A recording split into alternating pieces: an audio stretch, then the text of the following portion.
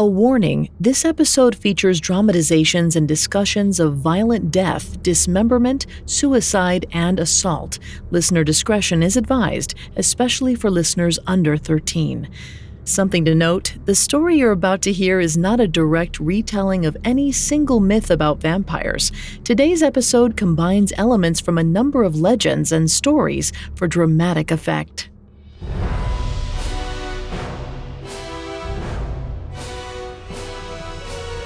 Hi, I'm Vanessa Richardson, and this is Mythical Monsters, a Spotify original by Parcast. Every Monday, we tell the stories of some of humankind's most terrifying creations. By taking a look at the histories and cultural context behind these legendary fiends, we strive to better understand the anxieties that inspired them, and hopefully overcome the fears that still plague us to this day. This week, we're talking about one of the most ubiquitous monsters in modern-day fiction. Nocturnal bloodsuckers have been around in various forms for thousands of years, but the vampires we know today originally emerged during the 1700s. At the time, they were symbols of corruption. They represented the physical corruption that our bodies experience after death, the corruption of our souls, and even the corruption of society itself. You can find episodes of Mythical Monsters and all other originals from Parcast for free on Spotify. Coming up, we'll dive into the early history of vampires. It feels like we're all being told to go on this diet, take that supplement. Ozempic will give you depression, but you know what'll cure that? Weed. Or you could try to balance your hormones. At Science Versus, we're like, what the is going on? Forget the crap online and listen to Science Versus. Just the facts. Oh, and a bunch of stupid jokes. What is a ghost's favorite fruit? Blueberries. That's Science VS. New season out on Spotify soon. The castle sat alone among the craggy peaks of the Carpathian Mountains. Vines grew up its sides, and the red and white flag of the Ottoman Empire hung limply from its crumbling turrets. The Ottomans had been driven out almost 30 years ago. The fortress was certainly abandoned. Arnaud watched just ahead as his captain crept up the narrow stairs, leading Arnaud and the other men up the side of the mountain. Arnaud had not joined this band of haiduks for glory or even for vengeance on the Habsburg occupiers. All he wanted was to make enough money to buy a little plot of land back home. Every night, as he lay shivering under his thin wool blanket, he imagined returning to the farmstead nestled in the foothills of the Carpathians. Though they were the same mountains, the green meadows of home could not be more different from the lifeless gray peaks that towered over him now. Arnaud pictured Nina running out of the whitewashed farmhouse and jumping into his arms. Her father, Ivan, would be standing behind her, wearing his usual disapproving frown. Ivan had taken Arnaud in when he was an orphan boy of only 7. Though he'd lived under his roof for 18 years, Ivan had never given him a kind word.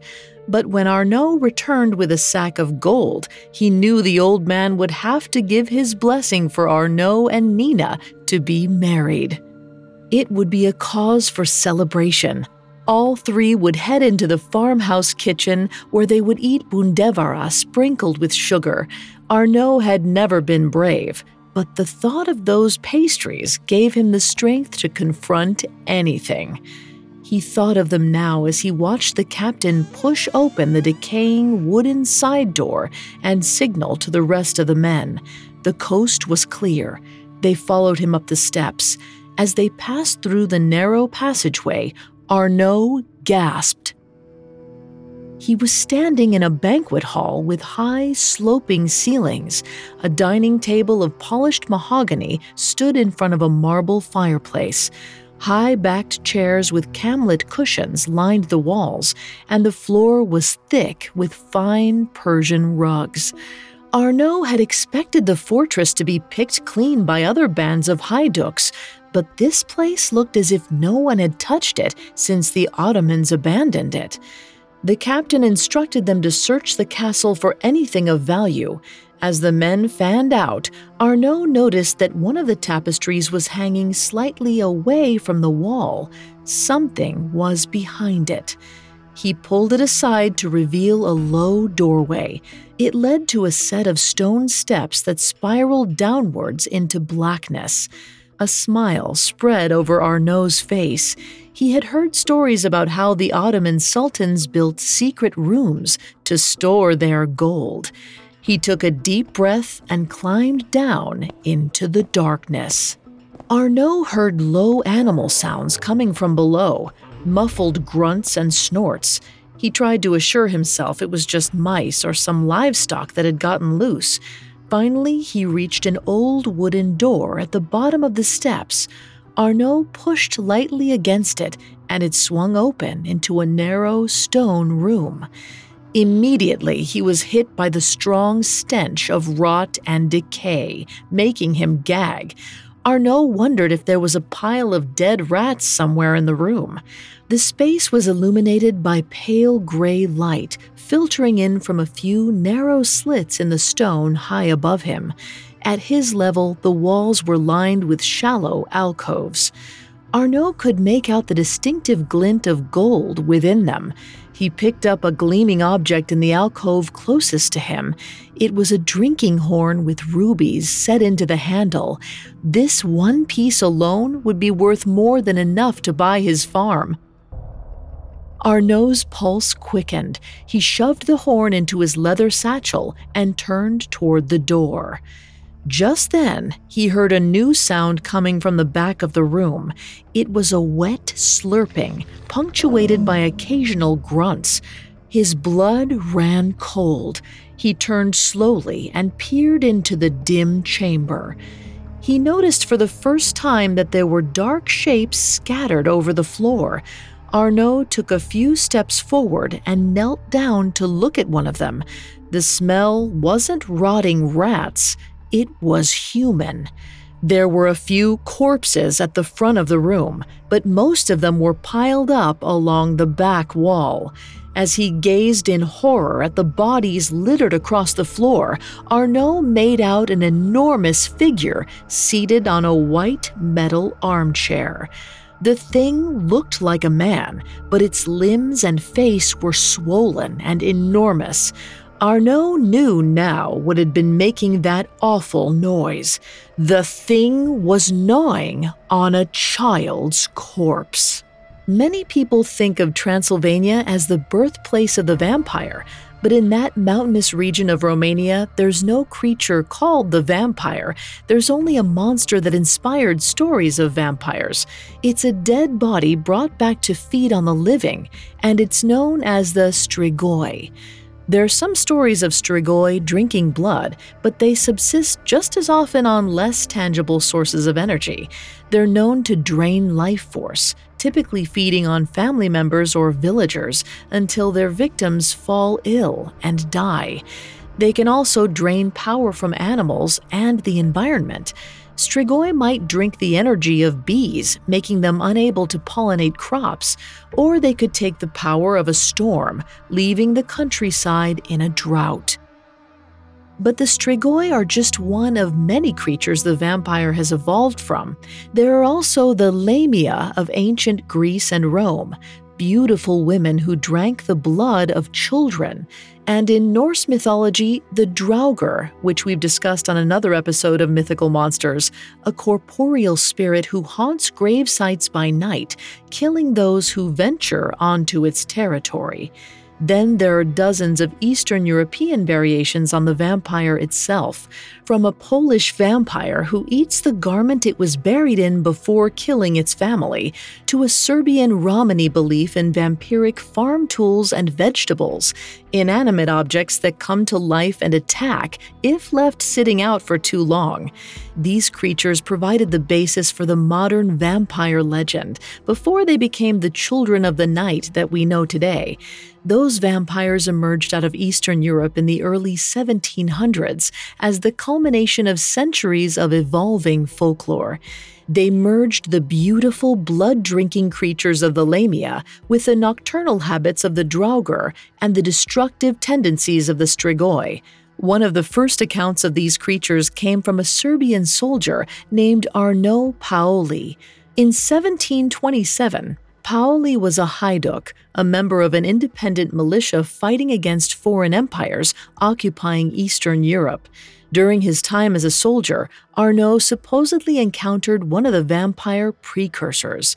It was a creature called a Vrykolakas, a Greek revenant that took the form of a bloated corpse with a hunger for human livers. Arno's encounter with a Vrykolakas would eventually lead to the creation of a terrifying creature, the likes of which had never been seen before. Arno stared in horror at the bloated creature in front of him. The monster tossed aside the remains of the child it had been devouring and stood, stepping into the dim slits of light. Here and there, its skin was peeling off, revealing a layer of raw, red flesh beneath. Its eyes were milky white, and fresh blood dripped from its lips. Arno looked desperately at the door behind him. It was too far now, at least 6 feet away. The creature took a step forward, and Arno backed up. Then it lunged. Arno ran to the door. He wrenched it open and made it through just as the creature caught up. But before he could close the door, a single grotesque arm reached through and seized one of his legs. It dragged him back into the room. Arno struggled against its grip, kicking wildly at its head with his free leg. It grabbed at Arno's chest, tearing his clothes to get at the flesh beneath. Arno fumbled with the sword at his side. Finally, he managed to move it out of its scabbard and slice the corpse at the elbow. The expression on its face was one of surprise rather than pain, but its reaction gave Arno just enough time to wrench himself free of its grip. He scrambled to his feet and flung himself into the stairwell. Arno slammed the door shut behind him and fastened the deadbolt. He could hear the creature clawing at the splintering wood as he sprinted up the stairs. Arno neared the top of the stairs and screamed, "Get out! Get out now!" He emerged into the great hall and looked around. The room was empty and completely silent. Just a few minutes ago, it had been crawling with soldiers searching for treasure. Arno called out again, but there was no response.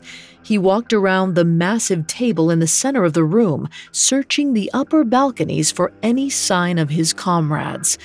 As he drew closer to the entrance, his foot caught on something and he stumbled. Arno looked down to see the captain. His shirt was torn open, exposing his mangled chest. Shards of broken ribs jutted up from the cavity where his liver should have been. His face was frozen in a silent scream. Up next, Arno comes home a changed man. Hi, listeners. To celebrate our favorite month, Parcast Network is releasing a slate of new shows leaning into all things spooky and spine-tingling. And now we're bringing you an original series called Superstitions, featuring the origins and impacts of our most unusual beliefs and the stories of those who dare to defy them. Every week on Superstitions, hear a new drama that illustrates the eeriness and unlocks the mysteries of humanity's strangest codes of conduct. Like holding your breath while passing a cemetery so you don't wake the dead and make them jealous, or carrying the foot of an animal known to have an evil eye, or using iron to keep away the devil. They may seem mystical or even completely illogical, but one thing is certain. You ignore them at your own risk. You can find and follow Superstitions free on Spotify or wherever you get your podcasts. To hear more Parcast shows, search Parcast Network in Spotify's search bar and find a growing slate of spooky October programming to enjoy. Now, back to the story. Arnaud trudged up the old dirt road that led to Nina's farm. He'd pictured his return from the militia 1,000 times, but he never imagined it would feel so hollow. 2 months ago, he'd been exploring an abandoned fortress with his troop when he'd come across a monstrous, bloated corpse eating human flesh. He'd managed to get away, but the rest of the soldiers hadn't been so lucky. After fleeing from the keep, Arnaud had walked all night and through the following day. Finally, when he felt like he couldn't take another step, he lay down on a bed of pine needles and fell into a deep sleep. It was then that the nightmares came. He dreamed of rivers of blood and mountains of bone. When he awoke, he couldn't move or breathe. A demon sat on his chest and cackled, its saliva dripping from its leering mouth and onto his face. It took everything he had to break himself from the paralysis. Arnaud tried to convince himself that he was fine. It was only the memories of the castle that were haunting him, nothing that could really hurt him. How wrong he'd been. Every night the nightmares returned, and when he awoke, the paralysis would be worse. Eventually, he found himself lying motionless for hours. He began to sleep less and less, preferring to stay awake than enter his terrifying dreams. He would walk well into the night until he collapsed from exhaustion. It might have gone on for weeks if he hadn't stumbled into the camp of the Greek soldier. He was a young man wearing the red cap and brass vest of a cleft, a brigand. He introduced himself as Demetrios, and the two got to talking. When the soldier asked why he looked so tired, Arnaud broke down into tears. As he related his story, Demetrios frowned. He asked if he had the jacket and shoes he'd worn that night. Arnaud nodded. Demetrios smiled and held out his hand. "Give them to me." Though the request made him a bit uneasy, Arnaud pulled off his jacket and shoes and handed them over. The Greek soldier looked at the jacket until he found the reddish-brown spot where it was stained with the creature's blood. He smiled knowingly at Arnaud. "It sounds like you encountered a Vrykolakas. I believe here they're called strigoi. Whatever you call them, they're all the same. Undead monsters that prey on the living. In Greece, we have a cure for their infection." Demetrios had been boiling water in a tin pot. He removed it from the fire. Then he lay the blood stain over an earthenware mug and poured water onto the fabric. He continued, "You must use its blood and the earth from its grave to make a tea. After that, he will have no more power over you."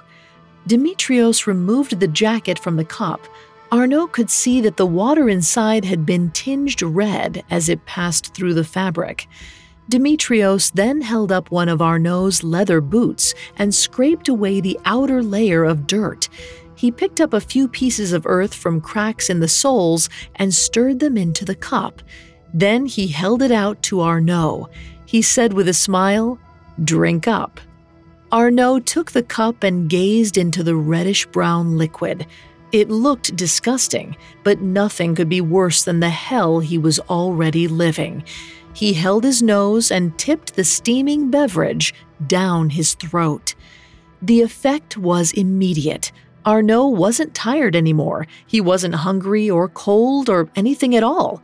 He felt numb, empty. Demetrios raised an eyebrow and asked, "Did it work?" Arnaud stood up and said he'd better be going. Demetrios frowned. "You're going to travel in the dark?" Arnaud shrugged. He turned west and left the Greek soldier staring after him. After that, there was no fear, no hunger or exhaustion. Arnaud walked day and night toward the whitewashed farmhouse where his beloved Nina was waiting. But when Nina flung herself into his arms, he felt nothing. And when he showed Nina's father the golden drinking horn and the old man embraced him for the first time in his life, the experience left Arnaud cold. Nina took him by the hand and led him into the house, saying, "Come, I've made pumpkin bundevera, your favorite." Arnaud replied that he wasn't hungry. Before the 1700s, vampires were known to be marked by any number of so-called dark omens. These included babies born with a caul, men who would not eat garlic, and the children of women who would not eat salt. Today, however, there's only one generally accepted way of joining the undead: transmission via blood. Essentially, the curse is passed like a disease. Part of the terror of vampire lore after the 18th century was the fact that anyone was susceptible. Cases played out like any other contagion. After a vampire attack, the victim would be contaminated and transformed. Then they would inflict the curse of vampirism upon others. It spread rapidly, reproducing tenfold with each new host. As with any plague, cures sprang up. Some folk beliefs suggested rubbing oneself with the vampire's blood or earth from its grave. Others recommended drinking a concoction of the two. Most went even further. The most common cure for vampirism was to exhume the body of the vampire, cut out its heart, burn it, and drink the ashes. Variations of this grisly ritual appeared frequently in cases of vampirism reported by officials in the Habsburg army of Austria, but it also cropped up in many cases through New England. Throughout the 1800s, outbreaks of tuberculosis in the American Northeast were accompanied by a kind of mass hysteria folklorists refer to as vampire panics. Consumption, as tuberculosis was called at the time, killed slowly. Victims grew pale and thin over a period of years, almost as if something is sucking the life force out of them. And as their loved ones withered away, New Englanders became convinced that a deceased family member was preying on the ill. Then there was only one way to save them. The body of the suspected vampire was exhumed, their heart and liver were removed, burned, and then mixed into a tonic that was fed to the dying victim. The true case of Arnaud Paoli ended similarly. When Arnaud's death was followed by 4 more unexplained deaths, his corpse was exhumed and staked through the heart before being cremated. These real-life cases were expressions of the way that sickness preys on every part of our lives. Contagion starts with one person, but eventually it kills whole families, sinking those who remain into paralyzing despair.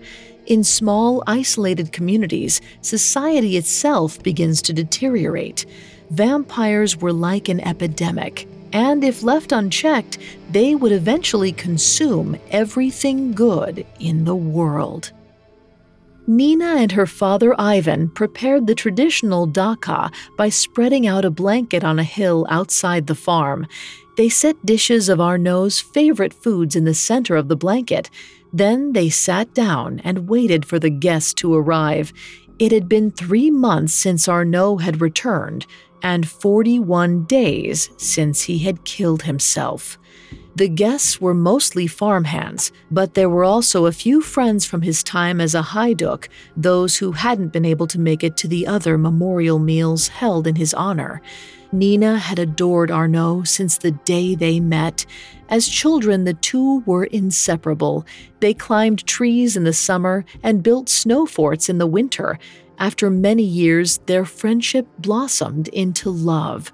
Then Arnaud got the idea to join the haiduks. Nina begged him not to go, but he wouldn't listen. She'd waited 6 long years for him to return, but in a way, he never had. He'd been different when he came back. Even when he'd asked Nina to marry him, a moment she had waited for all her life, he'd seemed distant and unfeeling.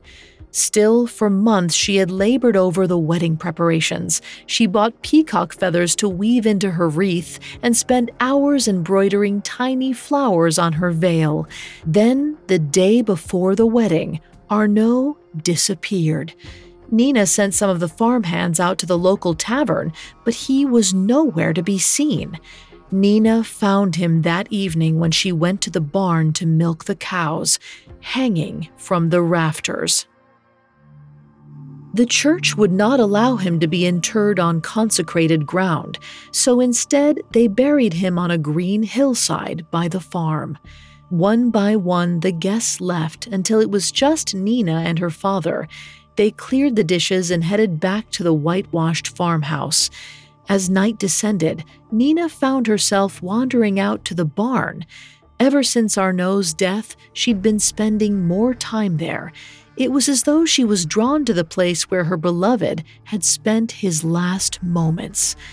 As she approached the old stone building, she was surprised to see the door standing open. There was a strange sound coming from inside. It was a noisy chewing, punctuated by the occasional pained moan of a cow. Nina paused near the doorway. If a predator was attacking the cows, she should fetch her father.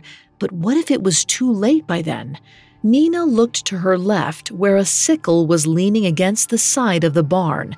She had endured enough this year. She would not lose one more life, even if it was just a cow. She gripped the sickle and flung the door open. There was a skittering sound like a large rodent running across floorboards. Nina surveyed the scene in front of her. One of the cows was laying on the floor, blood pooled from its mouth and nose. But then she saw it. Something crouched in a darkened corner of the barn. Nina approached it with the sickle held out in front of her, and the animal gave a hissing shriek. She squinted into the darkness. Her heart pounded as she took a step closer. Then her eyes widened in terror. Arnaud looked almost exactly like he had the last time she'd seen him. His cheeks were ruddy, his skin had a dewy glow, but now his green eyes were blazing black pits, and his Cupid's bow lips dripped with blood. Arnaud bared his teeth and hissed like an angry cat. Nina screamed. She turned to run, but something caught her leg and she fell to the ground. As she crawled toward the door, Arnaud blocked it from view. He put his hands around her neck and began to squeeze. The last thing she saw was the face of her beloved contorted into an inhuman howl as he squeezed the last breath from her body. Up next, the infestation of vampires begins to spread. Now, back to the story. Johann surveyed the other passengers as the carriage rumbled through the misty hills. Dr. Hayes sat to his left, and across from him was a young Serbian couple. Beyond them was a middle-aged woman in a pink and blue traveling cloak. She smiled when he glanced at her and said, "If I may be so bold, what brings two Englishmen to this part of the world?" Dr. Hayes chuckled and asked, "How on earth did you know I was English?" The woman gave a treacly smile and replied, "I can always tell an Englishman by his upright posture. Foreigners tend to slump, you see." Johann could have interjected that he was Austrian, but chose instead to sit back as Hayes explained, "We've come to investigate a series of incidents that began with a Hajduk whose unit was killed in a fight over the remains of an Ottoman castle. A violent affair. The boy was never the same after. He died by his own hand, and his fiancée was mauled by an animal shortly after." "Oh my," the woman replied.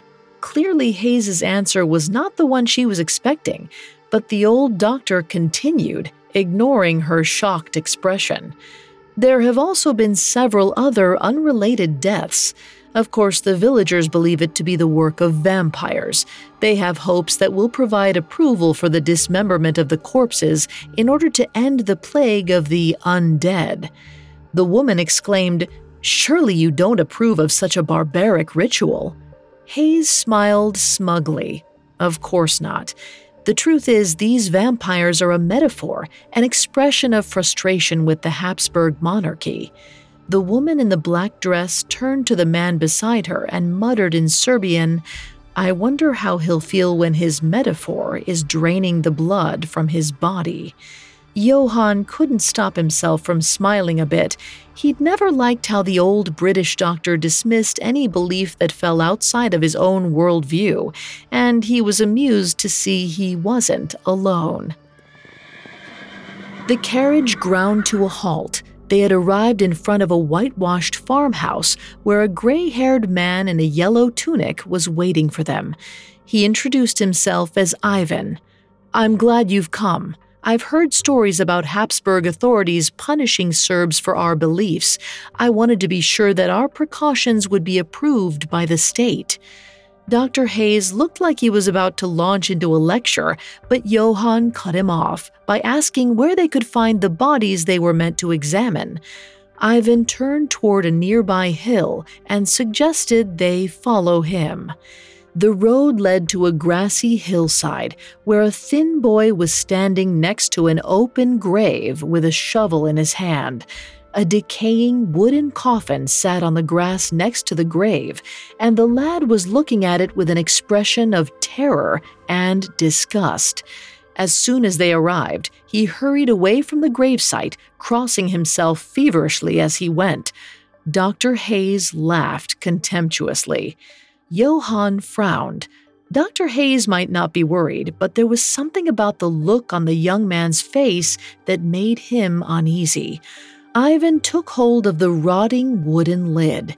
He looked Johann in the eyes and said, "This is Arnaud's grave. He was the first one. We found Nina about a month later. At first we'd thought she'd been attacked by a wild animal. Then we saw the marks around her neck. She was strangled. I'm sure of it." Johann shivered. The fog that covered the mountain was growing heavier. Ivan continued with his story. Then people in the village started getting sick. First it was the widow Cabreras and her 2 sons. A neighbor found them in the root cellar. Then Stanitska the blacksmith and his young wife were discovered at the forge. Perhaps you think our rituals barbaric, but we will do what is necessary. Johann wiped a tear from his eye, while Dr. Hayes looked at his pocket watch. He snapped it shut.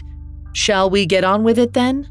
Ivan heaved the lid off the coffin, and the men gathered around to peer inside.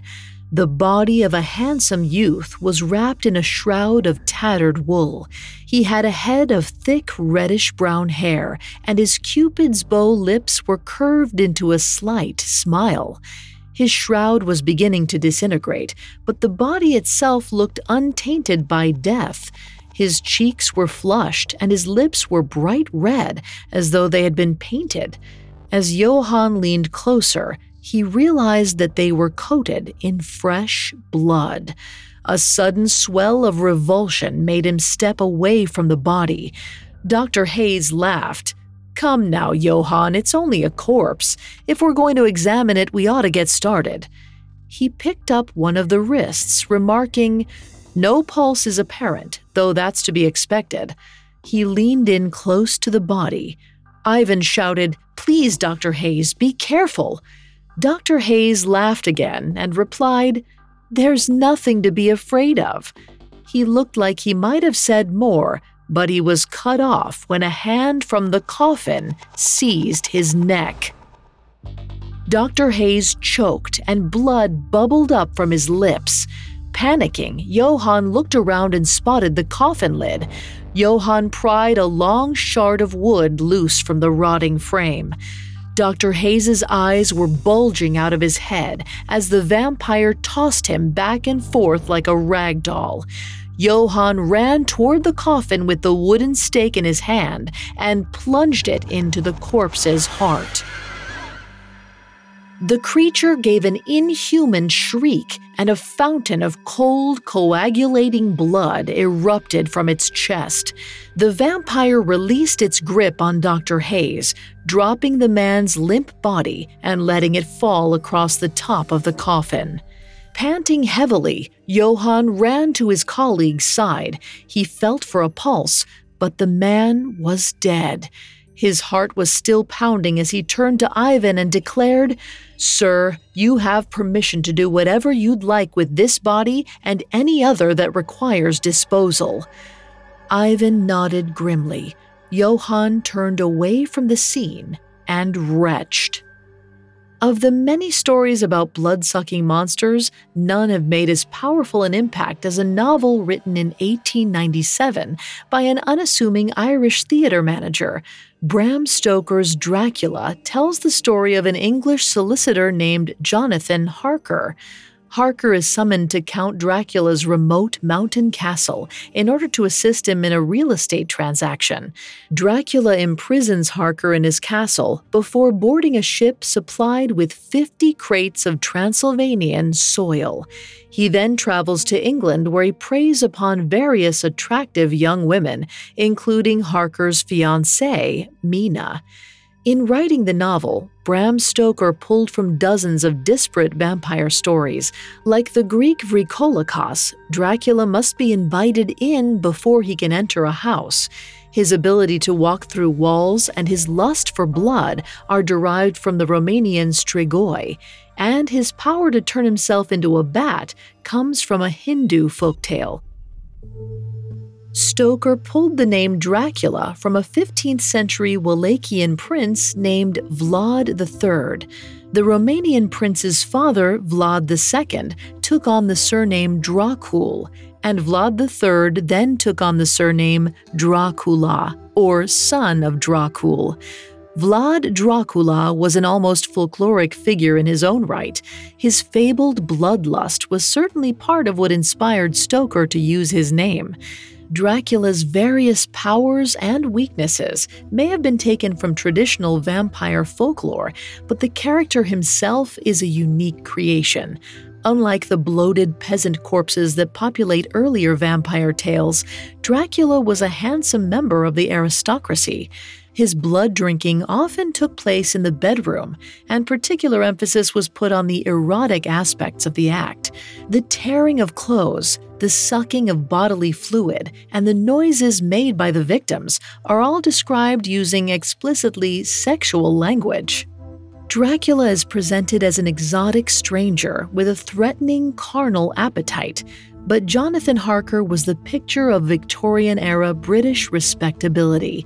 He fought against a lascivious foreigner who literally brought with him the soil of his own country.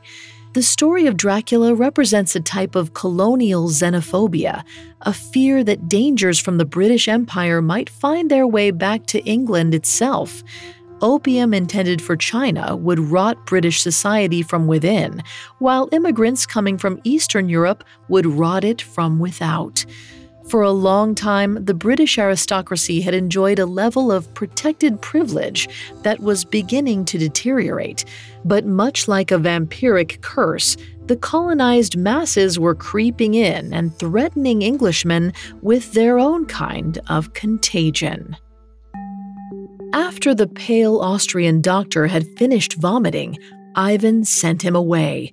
If he hadn't been able to handle the vampire's death, he certainly wouldn't have the stomach for what came next. Ivan removed a dagger from his waistcoat pocket and knelt beside Arnaud's corpse. Ivan had always loved him. He'd never said it because he was a stubborn old fool. He'd thought that telling Arnaud the truth would make him weak. If only he'd told him that he thought of him as a son. He should have said that Arnaud made every day a bit more cheerful, and that he needn't make a single dime to earn anyone's love. Maybe everything could have been different. Ivan sighed as he dug into Arnaud's chest cavity. He slid his hand into the loose pool of organs. The smell of rotting flesh nearly made him retch himself, but he closed his eyes and tried not to breathe. His fingers closed around Arnaud's heart. He pulled it out and shook his head sadly. What is done is done. There's no use wishing you could change it. He tried to keep that in mind later in the evening when he was cutting out his daughter's heart in the same way. That night, he built a fire and threw the organs into it together. He watched as the two flaming hearts fused into one piece of ash. They could be together in death as they never were in life. Perhaps one of the most distinctive parts of the early vampire stories is the sense of how real they must have felt to the people who lived through them. The vampire's roots are not found in some prehistoric beast or rare natural phenomenon. They're based in the single most unavoidable human experience: death. Many of the more common signs of vampirism were in fact natural results of decomposition. As our skin becomes dehydrated, it shrinks back, making the hair and nails appear to grow. Intestinal decomposition causes bloating that forces blood up into the mouth, and bodies interred during winter take months to fully decompose. Today, we explain these phenomena with scientific observations, and the European peasants of the early 1700s did much the same thing.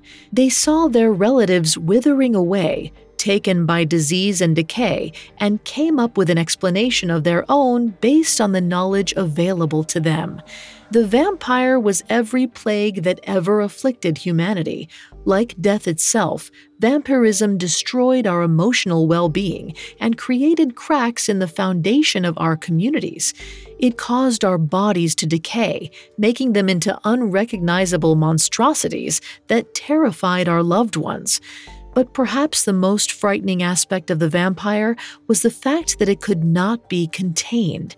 Every disease will spread. It will multiply itself 100-fold, and it can never truly be killed. No matter how many vampires you stake, one will always come back.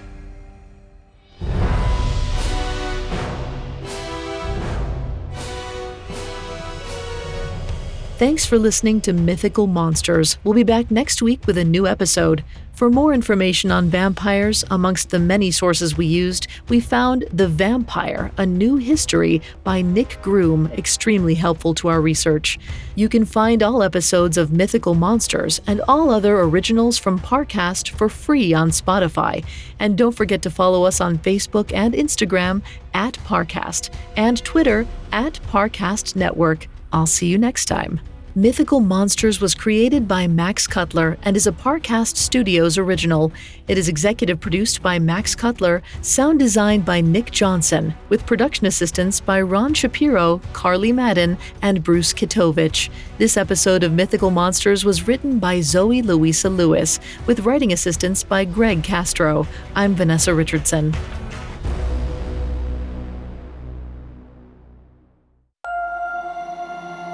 Remember to follow Superstitions for new episodes featuring our most unusual beliefs. Are they side effects of ancient folklore or truly the masters of our fates? Look closely and examine the writing on the wall.